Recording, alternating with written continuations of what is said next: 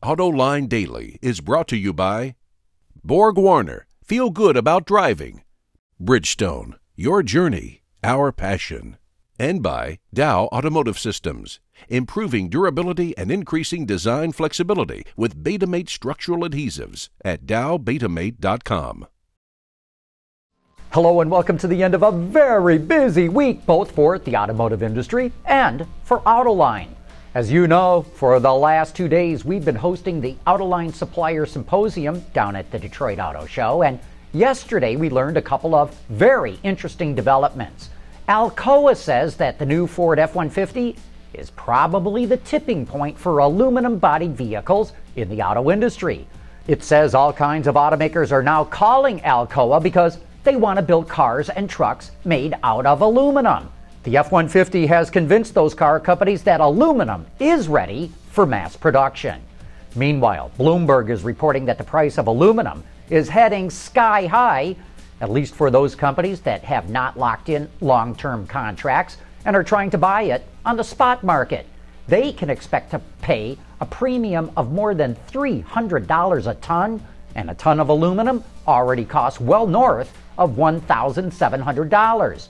That's why Alcoa is warning automakers, you better get us involved early in your product planning.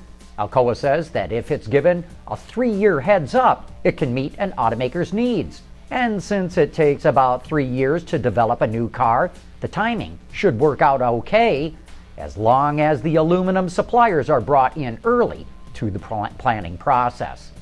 Another interesting development we learned at the AutoLine Supplier Symposium came from the panel of Chinese suppliers we had on the program. I asked them why, if China is the biggest automotive market in the world and growing faster than anyone else, why are they so keen to set up shop in the United States? And they told me, yeah, you're right, China is the biggest and growing so fast, but, in their words, you never know.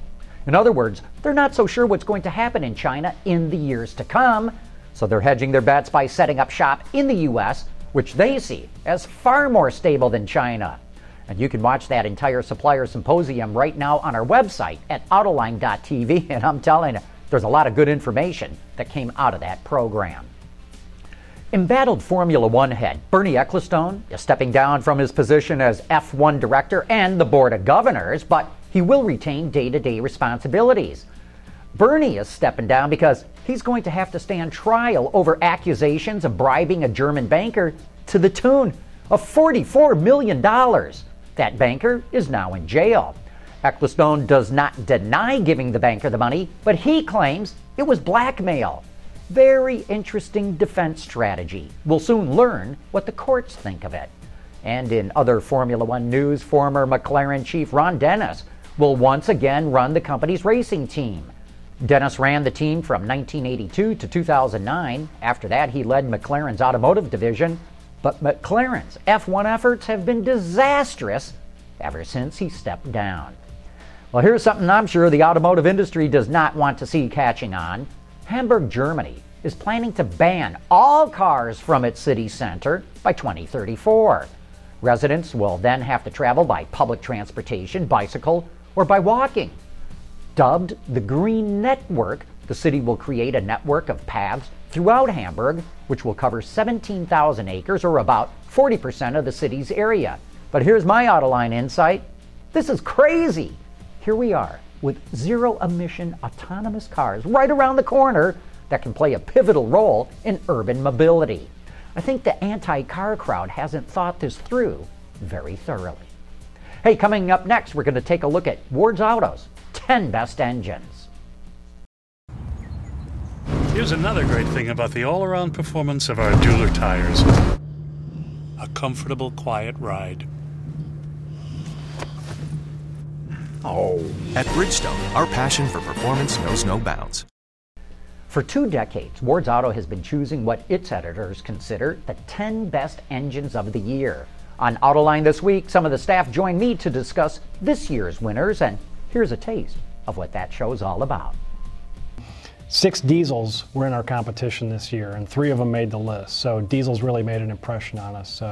More so than the hybrids. The hybrids didn't do quite as well, but yeah. So we evaluated 44 engines, 36 of them gas, 6 of them diesel, 2 of them pure electrics, and then 4 hybrids. Wow. So let's get into it. Christy, what really stood out on the list for you? Well, I'm a big fan of the 83 kilowatt motor in the 500E.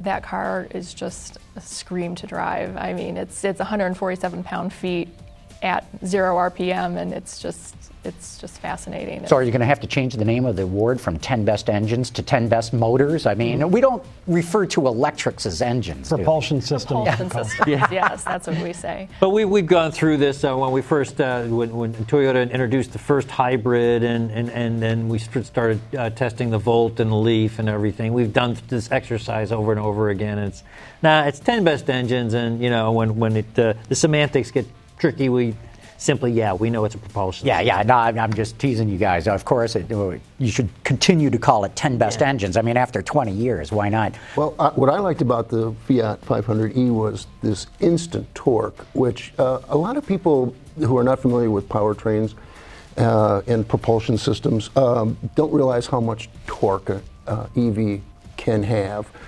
Granted, it doesn't go 200 miles an hour, but it does deliver instant torque, and that was what was cool about that engine. It's the vehicle you want to be driving when a semi is bearing down and there's this much space to get in front of it. And that's really what I was explaining to the cop who had pulled me over. A ticket. It's an electric. It can't go that fast. But he's not kidding. What was the other electric on the list? Tom, you said there were 2 electrics? Well, we studied 2, but the Spark EV didn't make the list. It scored highly, but we preferred the 500e. The Spark EV actually makes 3 times the torque. It's rated at 400 pound-feet of torque. So we had both vehicles at the same time, drove them back to back, and it didn't feel like the Spark EV was making 3 times more torque. So anyway, they're both good. The range is similar. We were getting, I think, 85 miles of range when it was fully charged. So the EVs did quite well this year. Well, I think we all noticed how EVs are making these huge strides each year in drivability and addressing the whole issue of range anxiety that everyone talks about. They're really doing a better job of that, and both vehicles were a lot of fun to drive. Well, they're addressing it, but they haven't solved it. The range anxiety is very real for some people. Yeah. Joining me for that show from the Ward staff are Drew Winter, Steve Finley, Tom Murphy, and Christy Schweinsberg. You'll be able to watch that entire show in its entirety later today on our website at Autoline.tv. Anyway, that wraps up this week's Worth of Reports. Please join us again here on Monday.